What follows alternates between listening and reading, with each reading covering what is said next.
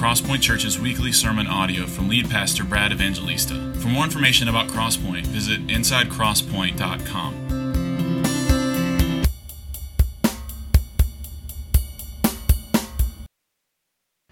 Amen. Good morning. How are you? All right, if you have a Bible, let's get to it. Romans chapter 4 is where we left off 2 weeks ago. And Will preached last week. If you missed it, it's online, I'm sure. I was in New York City and had a wonderful time. And actually next week, I think I'm going to be out of town as well. Jennifer and I will have this upcoming week with almost no children, our two younger ones. She's taking to camp today. Jacob is going to Uganda, and my oldest, Joseph, Lord willing, will be going to China later this summer, and so Jennifer and I may take this next weekend. And so Ruben Moyana will be preaching from Colossians chapter 1 next week. Ruben read our call to worship. He's our newest elder, and really looking forward to that. Romans chapter 4 is where we left off a couple weeks ago in our journey through Romans. We're going to look at verses 13 through 15 this morning, and I think verse 13 warrants us to pause and to stare at this sentence that I think is embedded with such implications in the Christian life that I hope it will propel us into leaning forward into all that God has for us this morning. Imagine with me for a moment two people that are terribly hungry. And imagine that we pick them up, they're starving, they have been without proper nutrition for most of their life, and we put them in the middle of the forest with a few loaves of bread to last a week and a water supply. And we told one man, we said, "You're hungry, I know, but if you can get through this week, just this week, with these loaves of bread and enough water to get you through the week, at the end of this week, for the rest of your life, you will never want for anything, and there will be a feast that you can never get to the bottom of, that you can never fully exhaust. It will be yours forever." And then we said to the other guy, who's on the other side of the forest, "Look, I know life has been hard. Here's a few loaves of bread and some water. At the end of this week, I'm not really sure what's going to happen, but man, just hang in there for this week and maybe it'll work out for you and maybe it won't." Now, which of those two do you think is going to endure that week with more gusto? Well, clearly the first, right? I think our text this morning speaks to this reality that God intends for His people to live life on this earth not as if this earth is all that there is, but to look forward, to lean into, and to long for the great reward that He has for His people.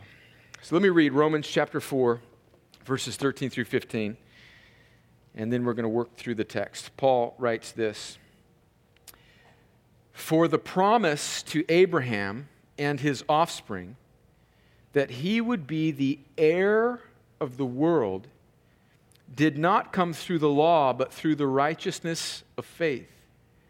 For if it is the adherents of the law who are to be heirs, faith is null and the promise is void. For the law brings wrath, but where there is no law, there is no transgression." Well, let me pray and ask the Lord to help us understand this passage. Lord, thank you for your word, that we can come and open it freely. We think of Christians in parts of the world that cannot and do not have these freedoms that we have.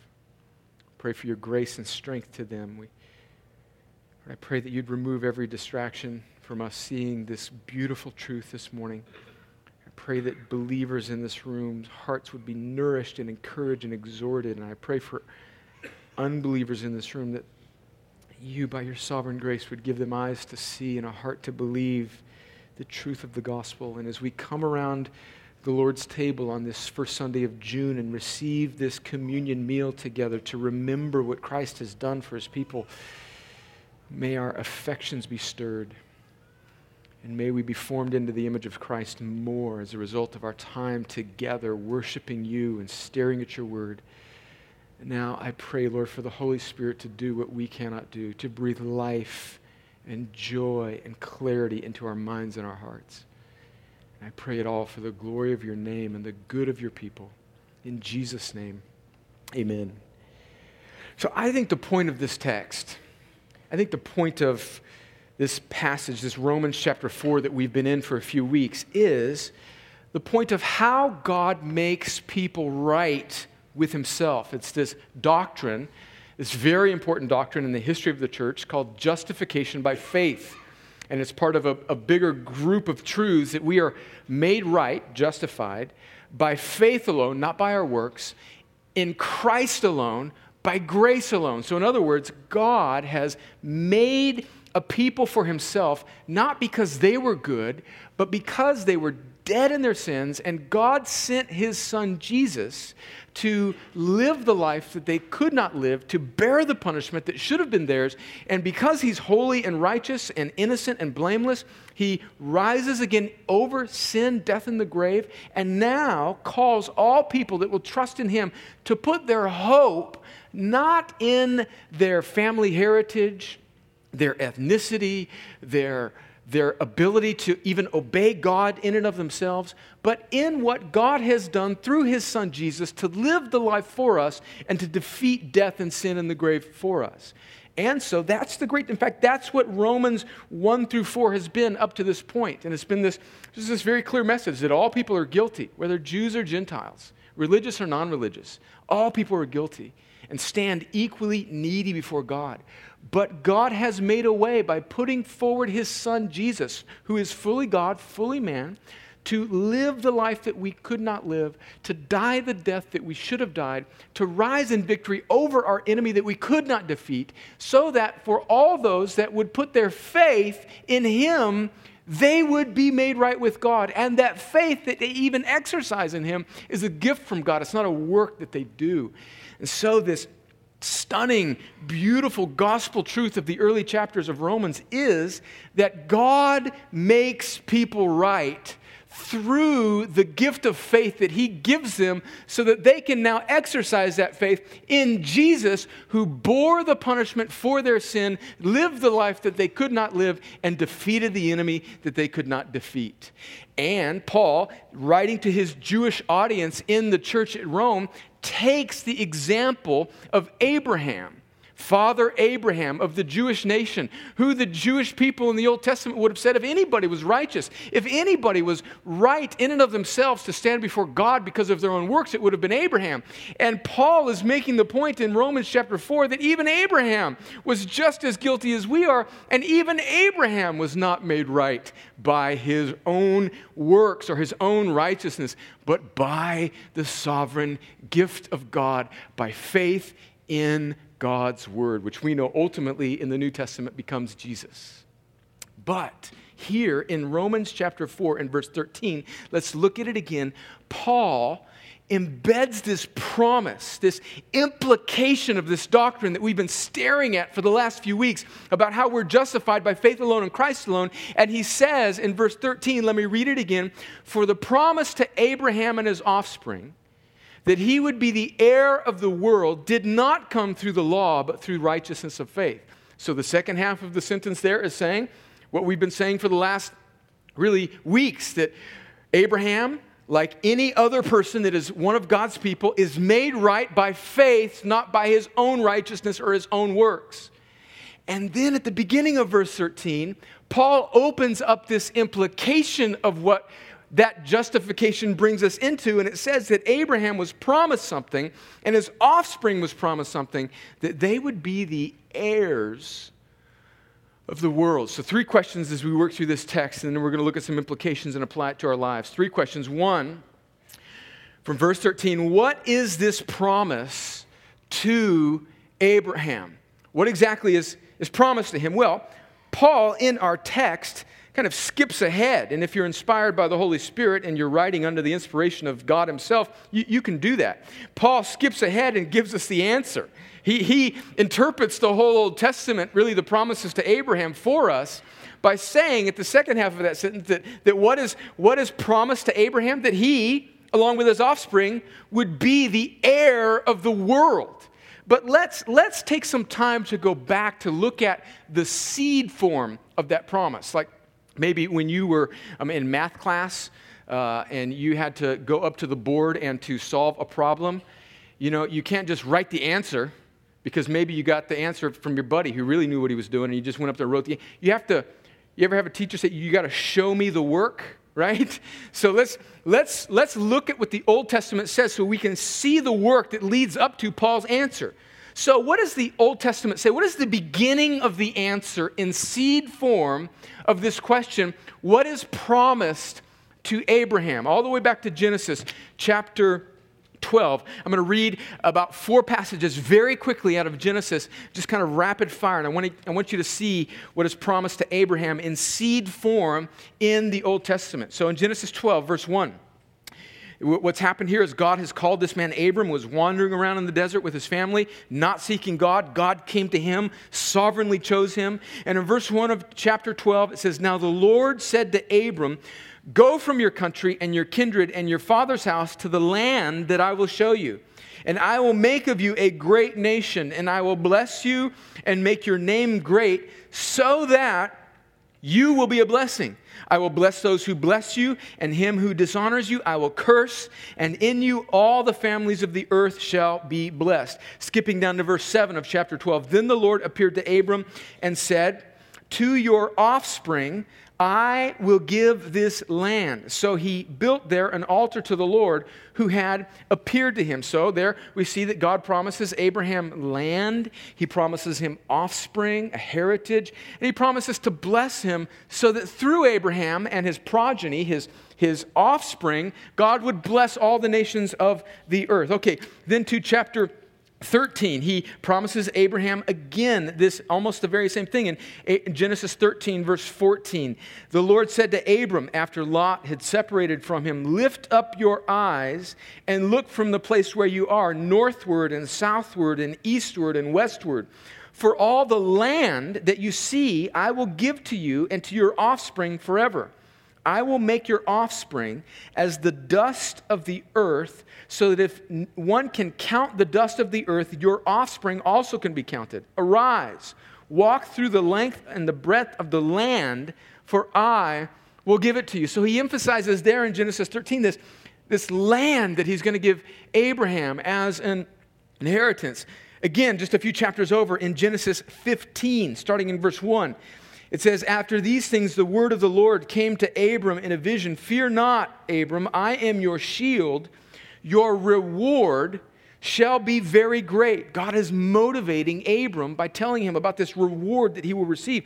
But Abram said, "O Lord God, what will you give to me? For I continue childless." Because he's remembering that God said that you're going to have many offspring. And here he is in his old age. "And the heir of my house is Eleazar of Damascus." Verse 3, "And Abram said, Behold, you have given me no offspring, and a member of my household will be my heir." In other words, not my biological son. "And behold, the word of the Lord came to him, This man shall not be your heir, your very own son shall be your heir. And he brought him outside and said, Look toward heaven and number the stars if you are able to number them. Then he said to them, So shall your offspring be." And verse 6, one of the most important verses in the whole Bible. We've been looking at this verse in context of Romans. "And he believed the Lord, and he counted it to him as righteousness." So there we see the first sort of establishment of this principle that God imputed, transferred, gave Abraham his righteousness, not because Abraham had did anything, but simply because Abraham believed. And why did Abraham believe? Not because it was a work that he was bringing to the table, but because God first came to him and gave him the gift of faith that he required of Abraham. And Abraham believes, and it's credited to him as righteousness. In verse 7, "And he said to him, I am the Lord who brought you out from Ur of the Chaldeans to give you this land to possess." So he's promising Abraham offspring, blessing, and land. Just one more chapter, chapter 17 Starting in verse 4, behold, my covenant is with you. Again, he's speaking to Abraham, and you shall be the father of a multitude of nations. No longer shall your name be called Abram, but you shall be called Abraham. For, by the way, that's our youngest son's name, Abraham, which is a wonderful biblical name. I wanted to name him Salvatore, which is a wonderful Italian name. Can you imagine? Salvatore Evangelista, right? But Jennifer vetoed that, and so we went with choice number 2, which was Abraham. I love that name. For I have made you the father of a multitude of nations. I will make you exceedingly fruitful, and I will make you into nations, and kings shall come from you. And I will establish my covenant before me, and you and your offspring after you throughout their generations, from an everlasting covenant, to be God to you and to your offspring after you. And I will give to you and your offspring after you the land of your sojournings, all the land of Canaan, for an everlasting possession, and I will be their God. So there's this emphasis on this land, this promised land, this Canaan land that God has promised to Abraham in seed form in the Old Testament. And so Abraham is promised all of this, but let's not forget why he's promised all of this. At the beginning that we read, the first verse in Genesis 12, it's so that he would be a blessing, so that his nation that would come from him, his offspring, would be a blessing to all the other nations. And so the purpose, the intention of God's blessing to Abraham is not that it would dead end on Abraham for Abraham's sake, but Abraham is meant to be a conduit, an image bearer, a display of what God wants to do in the earth. And God says, to do this, I'm going to give you land and offspring and blessing. And that's what Abraham has promised in Genesis, in the chapters in Genesis. The question then that we need to think about, back to our verse in Romans 4, verse 13, it says the promise is to Abraham and his offspring. So who is Abraham's offspring? Or we might say more grammatically correctly, who are Abraham's offspring? But we're gonna back up on that and see where really who is Abraham's offspring is the better answer or the better question to ask there. So in one sense, Abraham's offspring in the Old Testament is his physical offspring. So if we took the time, in fact, a couple years ago, we did go through the whole book of Genesis, and we looked at how Abraham actually had a child with his wife who was 90, and I think he was 99 at the time, and miraculously God, even though they tried to disobey God and come up with their own plan, and he tried to have a child, he did have a child with a slave woman, one of his wife's servants, but even then God was merciful to him, and finally in his old age, God has a son, Isaac, with his wife Sarah, and so from Isaac, from his physical offspring, comes this nation of Israel in the Old Testament. So in one sense, Abraham's offspring in the Old Testament is the ethnic nation of Israel.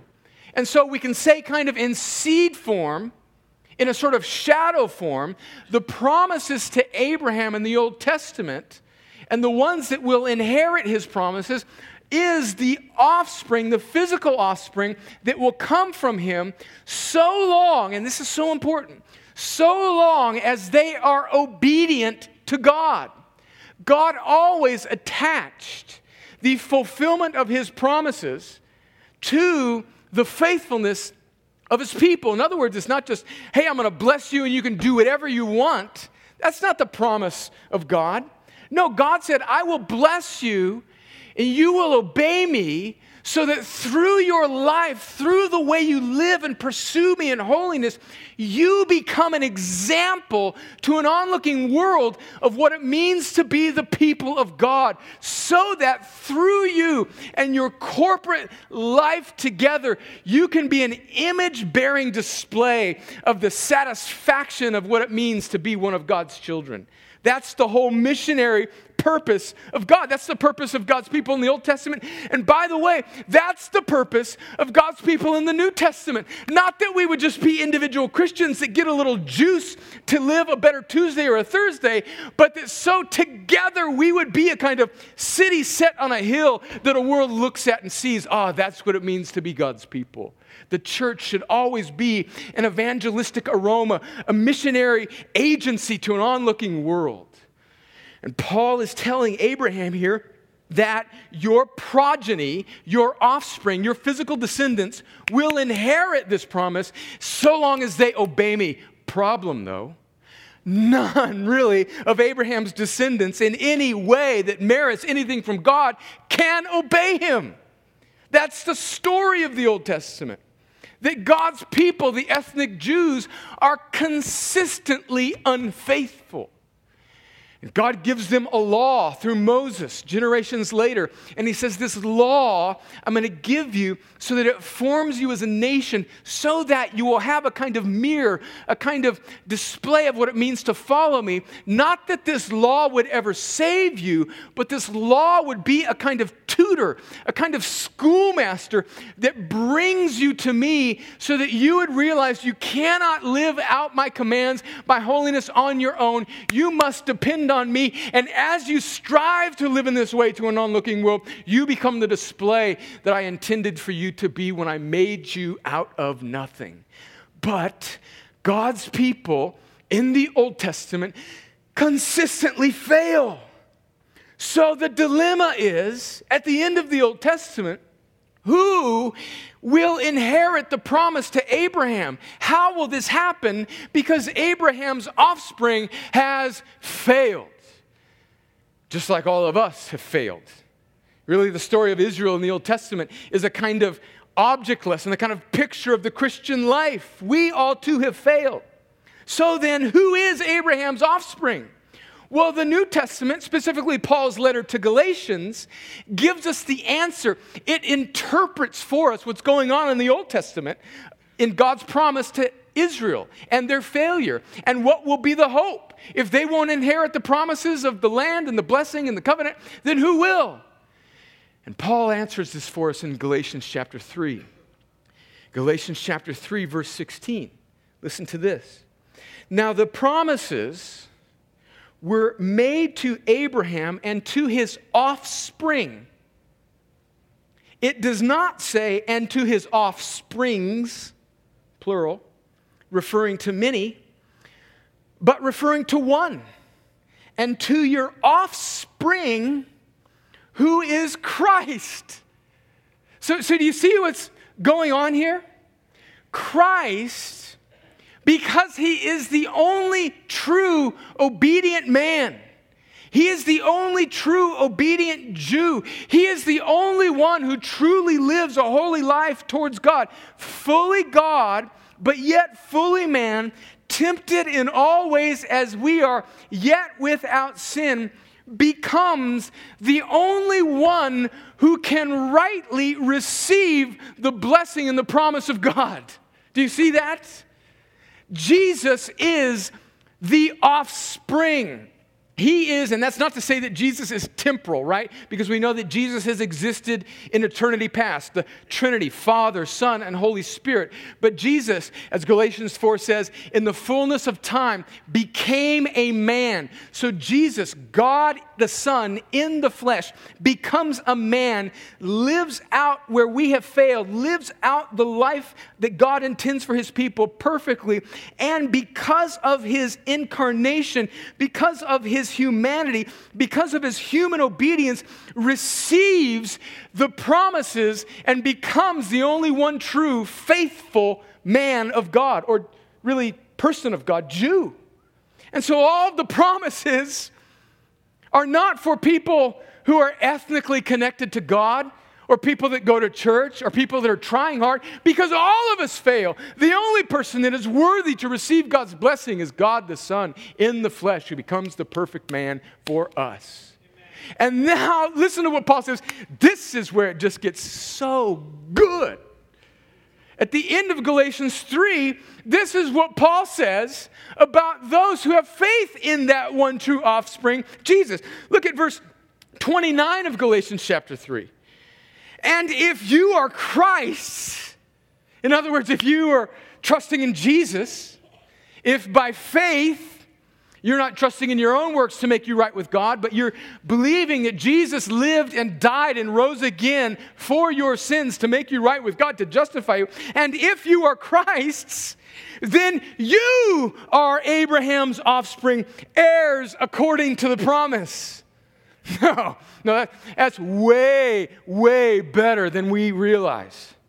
Do you see what's happening there? This means that pleasing God, satisfying God, inheriting God's blessing is nothing that we can do, but Jesus has done it for us. And if we have faith in Jesus, we are included, we receive, we are in Him, He's in us, and we become part of the deal by faith in Jesus, by faith in His obedience, not our obedience. Do you see that? Friends, herein lies the gospel itself. That Jesus lived the life that we could not live, took the punishment that we could not bear, defeated the enemy that we could not slay, and rises again in victory, has fulfilled all of the promises that God gave to Abraham, has fulfilled all of the requirements of the law on our behalf. And now, because He's alive, because He's sovereign, He sovereignly gives faith to those that God has given Him. He wakes them up from their dead stupor into sin, gives them life so that they can have faith in Him. And because of the faith that He gives us as a gift that is exercised, now we receive the inheritance that is His. Friends, that is stupendously amazing. And that's what's going on. So do you see? Let's dig a little deeper here.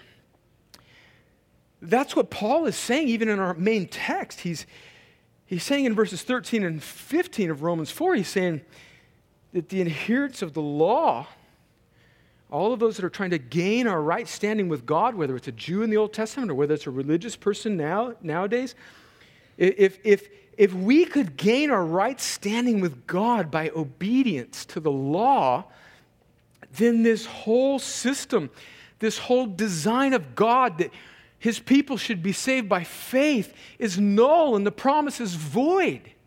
So if anybody gets into heaven because they're basically good, it cancels out the whole design of the purpose of God in Christ.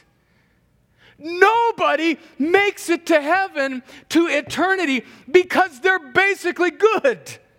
But that is the way most of people in this earth think that they will meet God someday, that I'm basically better than the knucklehead down the street. And Paul is saying that if that's the case, the whole system is null and void because the law rightly judges. It brings wrath. It judges transgression. And there's only one who's free of that, and it's Jesus. And so those that are in Him receive the blessing of God. I think the implications are enormous. I mean, first, just one little pause here is that Paul has completely redefined for us. Maybe that's not a good word. Paul has interpreted for us what the Bible means by what it means to be Jewish. To be a true Jew is to be somebody who has faith in the only one true obedient Jew, which is Jesus. In fact, in Romans chapter 2, we just read that. Let's go back to our main passage, Romans 4, but just go 2 chapters over. Romans 2, the last 2 verses of Romans 2, this is what Paul says. For no one is a Jew who is merely one outwardly, nor is circumcision outward and physical. Because remember, circumcision was this physical act of cutting away the foreskin of the male that would be a kind of physical marker to an onlooking world of who the ethnic Jews were.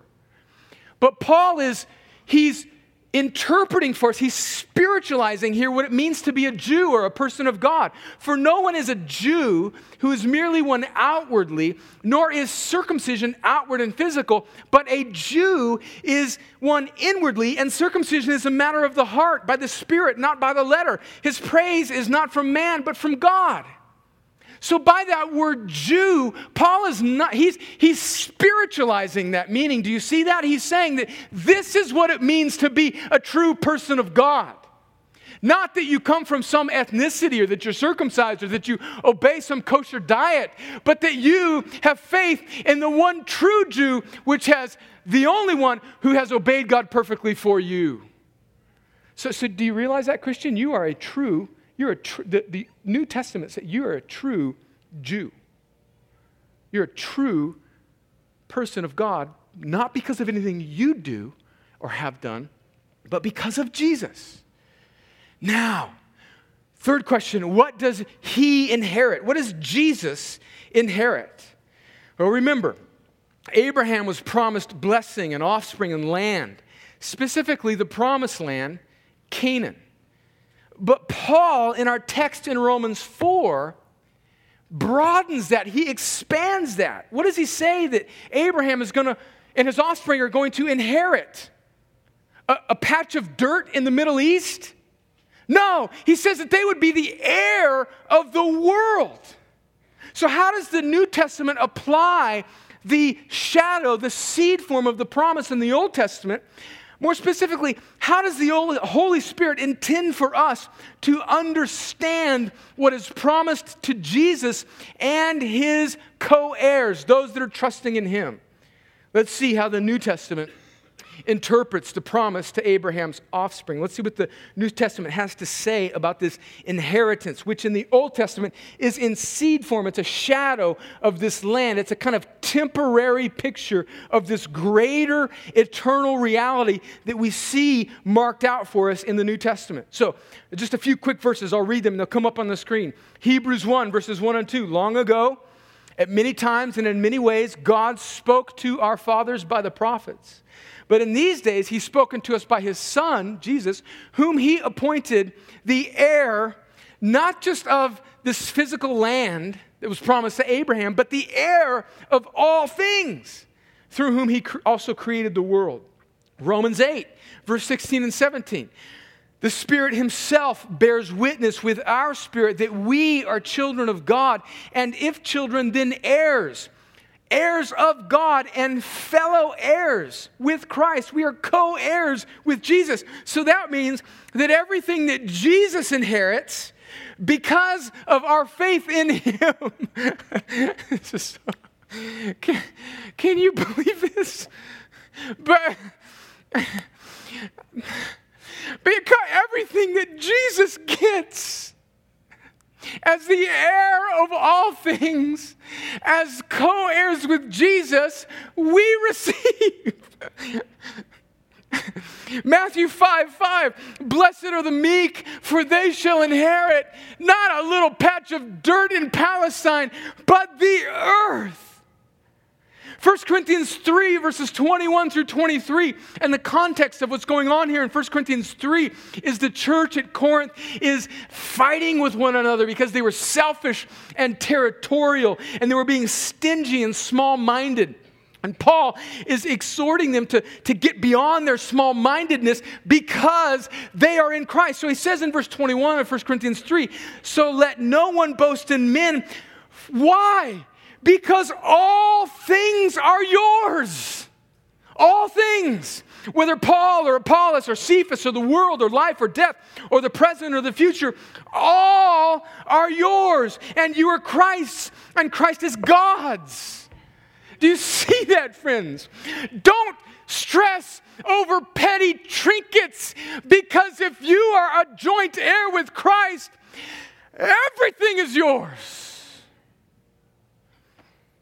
Back to Abraham, and look at how the writer of Hebrews, whoever it is, spiritualizes and interprets for us the promise of physical land to Abraham. This is what he says in Hebrews 11, verses 8 through 10. By faith, Abraham obeyed Remember, we just read about that in Genesis. When he was called to go out to a place that he was to receive as an inheritance, this physical land. And when he went out, not knowing where he was going, by faith, which God gave to him, he went to live in the land of promise, this physical land, Canaan, as in a foreign land, living in tents with Isaac and Jacob, heirs with him of the same promise. Verse 10 gives us a clue that what Abraham was ultimately looking for was ultimately not just this land, but something bigger. Verse 10, for he was looking forward to the city that has foundations, whose designer and builder is God.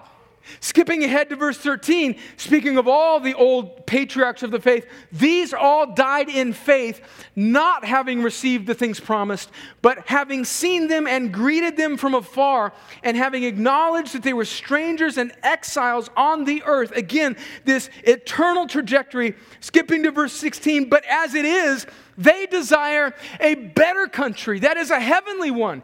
Therefore, God is not ashamed to be called their God, for he has prepared for them a city.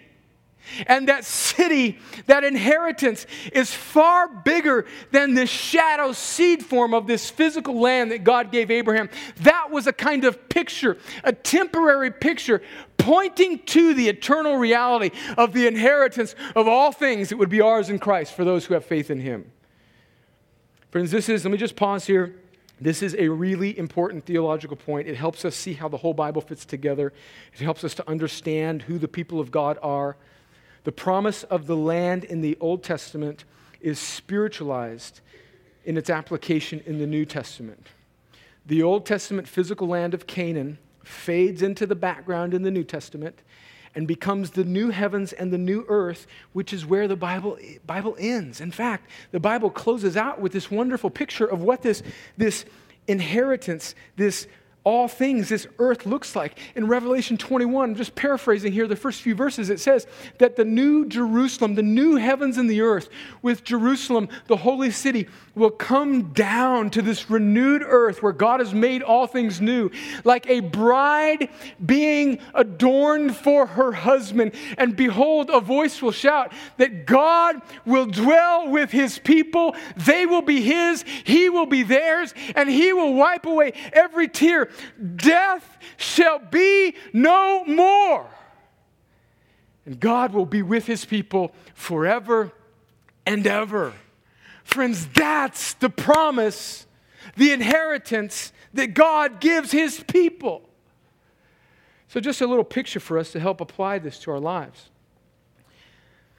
I mean, every now and again I'll come across Christians who I think are well-intended, but they'll say things like, they'll think that it's maybe more spiritual or more biblical for Christians to be kind of messianic Jewish in their application of their faith. So we should observe the Old Testament feasts. Or we should try and observe. They might say, oh, we're not saved by obeying the law. But if we do obey the law as it's prescribed in the Old Testament, that somehow makes us more holy. And I would say that that's a real misunderstanding of what the purpose of the Old Testament is. The Old Testament is like a shadow that's pointing to the substance, the reality that is Christ. Now, the Old Testament still has its purpose in our lives. It gives us a picture of the holiness of God. It teaches us much about how we are to live. But to try and go back and live according to Old Testament law would be like going up and hugging your spouse. Your spouse is right here, their shadow's right there, and you're hugging the shadow. The shadow is pointing to the reality. The substance is Christ. And the New Testament gives us this wonderful invitation not to hug the shadow, but to hug the substance, which is Christ. One other little application here is that Christians become very passionate about supporting ethnic Israel as if ethnic Israel is going to inherit all of these promises of God in the Old Testament. Well, friends, should we support and befriend Jews? Yes, but not because they're going to be saved because they're Jews, but because we are pleading for them to come to Christ, because the only way they will inherit anything is not by being Jew, but trusting in the one true Jew who is Christ.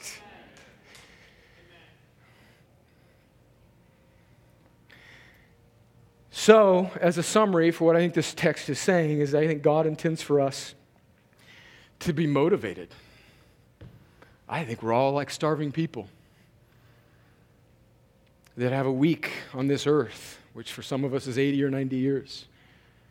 And I think the doctrine of justification by faith alone and Christ alone through grace alone, God intends to open us up into this reality that when that happens, we become joint heirs with Christ. We become Abraham's true children in a spiritual sense. And therefore, we can look forward as we walk through this broken, hungry world to the inheritance that will surely be ours in Christ.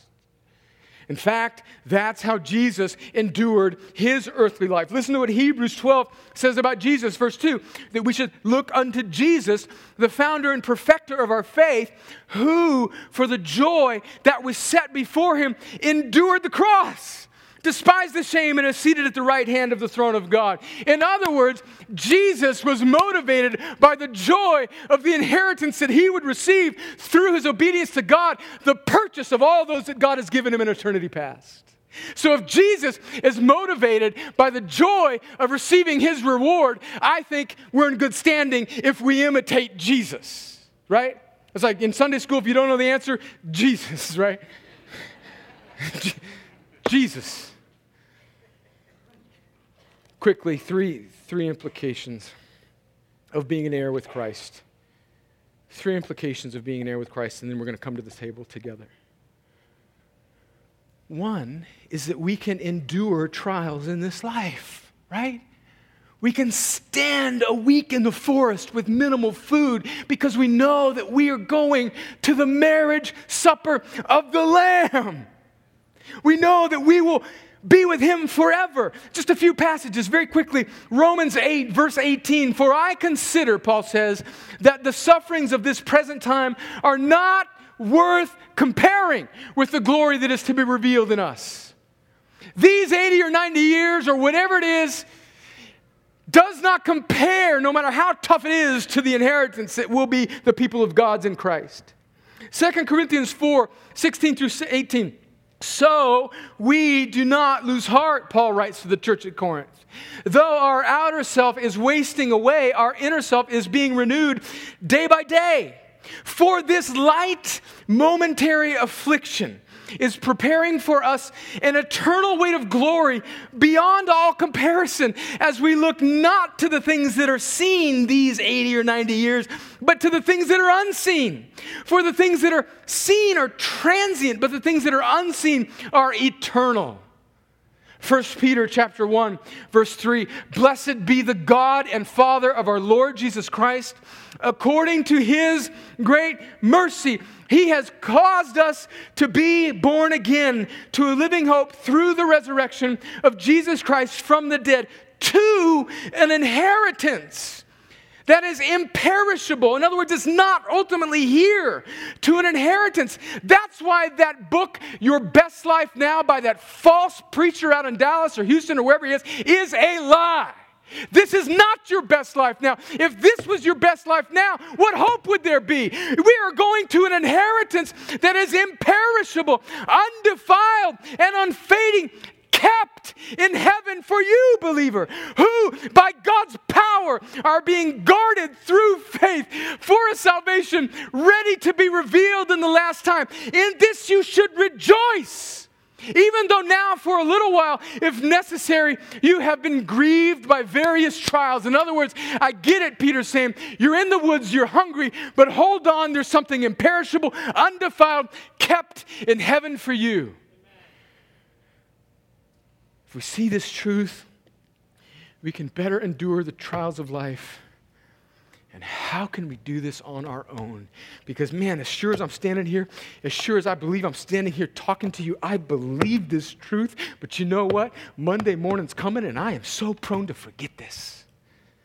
He said, we need each other. We need to be known in a local church. We need to have the church know who we are. We need to know the people. We need to get our eyes off of ourselves. We need to care about one another. We need to be like a gospel echo chamber that speaks and reminds one another of this truth, because we all suffer from the same dreaded disease of gospel amnesia. We forget. This world has concussed us so many times that we can't hold this dear truth for more than a couple days before we need to be reminded of it. Am I the only just pathetic Christian here, or are some of you in the same boat? Okay, thank you. 30 of us. Second implication of this truth of being an heir with Christ is that, friends, we can let go of the things of this world. If we are promised all that is Christ, what is the trinkets of this life? What are they in comparison?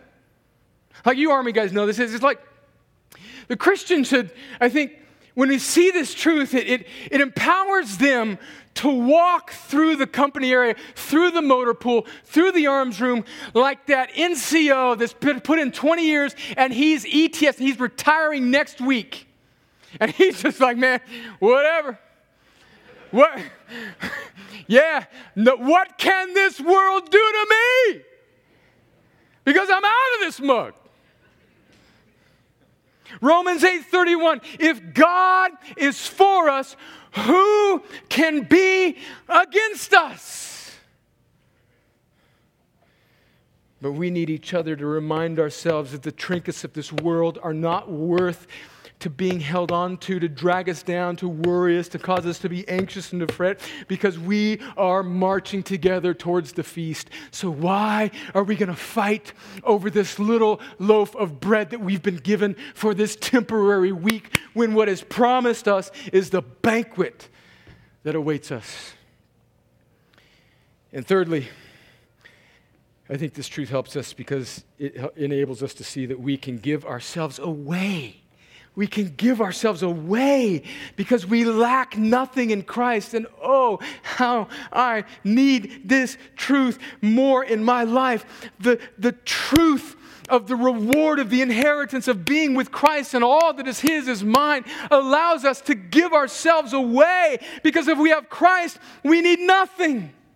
And we are free now to heap praise on other people, because if we have everything in Christ, we are not in competition with other people. We are free to see our possessions and our money and our time and our talents and our treasures as mere means by which we can make much of God and use them and give them away and leverage them to display His grace as He has done with us generously, so that we can give our stuff away rather than compiling it like hoarders that eventually die under a pile of their rusted trinkets. We can give ourselves away. We are free to give ourselves away because we believe the good news of the promises of God in the gospel, as the psalmist says, that the Lord is my shepherd, I shall not want. Psalm 84 verse 11, for the Lord God is a sun and shield.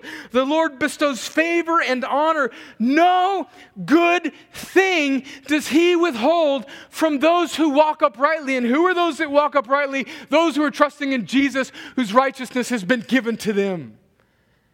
So that means, friends, let's apply that. That means if God does not withhold anything good, that means that whatever comes our way is intended in some way to be worked together in God's sovereign plan for our good and His glory. So that means if I don't make it through this whole week of 80 or 90 years and God cuts my life short of some tragedy, it is a good thing that God intended for me for the ultimate display of His glory. And when I suffer that thing, it only serves as a servant of God to usher me into His presence where I inherit everything forever, right?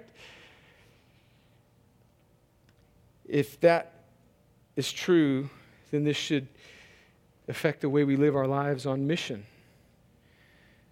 William Carey, the great missionary to India, said, expect great things from God. Attempt great things for God. Give your life away because it's not yours. It's His, and He has given you all things. Jim Elliot, who was martyred on a beach in Ecuador back in the 1950s with his friends as they were trying to take the gospel to this hostile tribe, wrote before he was killed, "He is no fool who gives what he cannot keep to gain what he cannot lose." Back to the illustration of the hungry man. I mean, if we know we are marching towards a never-ending feast to be with Christ forever, how can we be people that hoard our loaves of bread during this sojourn here on earth? How does this apply to us? Maybe you are a struggling, exhausted, young single mother. How does this truth apply to you? The struggle that you are going through now matters. God has purposes in whatever you are enduring, no matter how confusing or confounding. He has promised you, if you are in Christ, to work all things together for your good. Now, His ways are often invisible to us because our vision is limited, and we see through a mirror or a glass dimly. But you can hold on to this truth, and it can stir to you in your exhaustion. How does this apply to you, young man, dealing with some temptation that you just cannot seem to shake, that is tearing away at your very life and future? How does this apply to you? C.S. Lewis, the great English writer and thinker, said in the mid-1900s that our desires are not too strong, they're actually too weak. We are far too easily pleased. And we're like children who've been offered a vacation by the sea, but we prefer to play in the dumpster in the slums. How does this apply? We need, if we're trapped in some cycle of temptation and sin, to look up from our phone, to look up from our computer screen, and to take in the wonder of the beauty of the gospel, to take in the wonder of all the promises that God has given us, and that our desires would actually increase so that we would only be satisfied with what God has promised us. Maybe you are a person in a spiritual rut.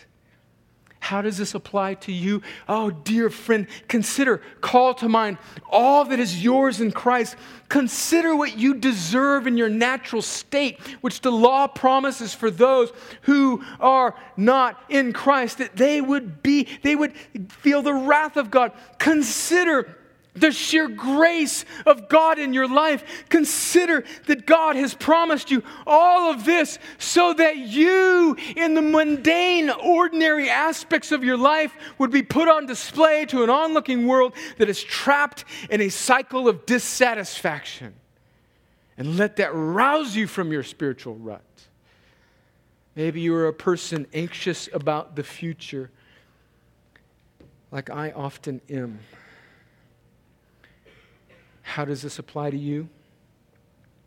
This is what Jesus says in Matthew 6, verse 25. Therefore, I tell you, do not be anxious about your life, what you will eat or what you will drink, nor about your body, what you will put on. Is not life more than food and the body more than clothing? Look at the birds of the air. They neither sow nor reap nor gather into barns, and yet your heavenly Father feeds them. Are you joint heir with Christ? Are you not of more value than they? And which of you, by being anxious, can add a single hour to his span of life? And why are you anxious about clothing? Consider the lilies of the field, how they grow. They neither toil nor spin. Yet I tell you, even Solomon in all his glory was not arrayed like one of these. But if God so clothes the grass of the field, which today is alive and tomorrow is thrown into the oven, will he not much more clothe you, O you of little faith? Therefore do not be anxious, saying, what shall we eat, or what shall we drink, or what shall we wear? For the Gentiles seek after all these things, and your heavenly Father knows you need them all. But seek first the kingdom of God and his righteousness, and all these things will be added to you. I don't think that's a prosperity gospel message. I don't think that Jesus is saying if you will just have faith, you will have riches here in this life. I think he's pointing us like the rest of the Bible is pointing us, that God has promised you an inheritance that is undefiled. And so look at every situation that is horizontal and put it in front of this great truth and let it put steel in our spines. Let it cause us to link arms in gracious humility with one another and march towards that heavenly goal. Because if God is for us, who can be against us? He who did not spare his own son, Romans 8 says, how will he not graciously with him give us all things? Let's pray. Father, take this truth and stamp it on our hearts. Brand it on us. Because the storms will come this week and we will be tempted to forget. Knit us together in community so that we become an echo chamber of the reality of the truths of the gospel so that we can speak it to one another. All for the glory of your name and for the joy of your people. And Lord, any person in this room this morning who has not come in trusting in Jesus, I pray that by your sovereign grace, you would wake them out of their stupor. Show them that they came in dead and their only hope is Christ. And that you, in fact, are giving them the very thing that you require of them. It's faith. It's the ability to believe. The ability to turn away from trusting in themselves and put their hope in what Jesus has done. When you give it, it doesn't come in the form of full, complete understanding. It just comes in the form of simple faith that says, I have a lot of unanswered questions, but I believe in Jesus. Friend, do that right now. If you do not know Jesus, do that right now. I plead with you. And if you have more questions, and I'd love to speak to you after service about it. But Lord, would you give that faith right now? In Jesus' name, amen. As we all stand together, ushers, if you would come, be prepared to serve us this morning as we come to the table. If you are a believer in Jesus, if you're a Christian, you're welcome to come to this table where we are remembering that Jesus died and rose again for us, that his body, which is what this bread symbolizes, was broken for us, and that his blood, which is what the cup symbolizes, was spilled for us. If you're a Christian, you're welcome to come to this table. If you're not a Christian, we don't want you to do this because we don't want you to profess something by taking this meal that you don't yet believe. If you want to learn more about what it means to be a Christian, please come and speak to anybody that you know to be a Christian, myself, any of the other pastors, just any believer. And we'd love to sit down and talk with you more. But those of you that are believers, when you are ready, let's come to the table. Hold on to the elements, and Reynold will lead us to receive them together. Let's come.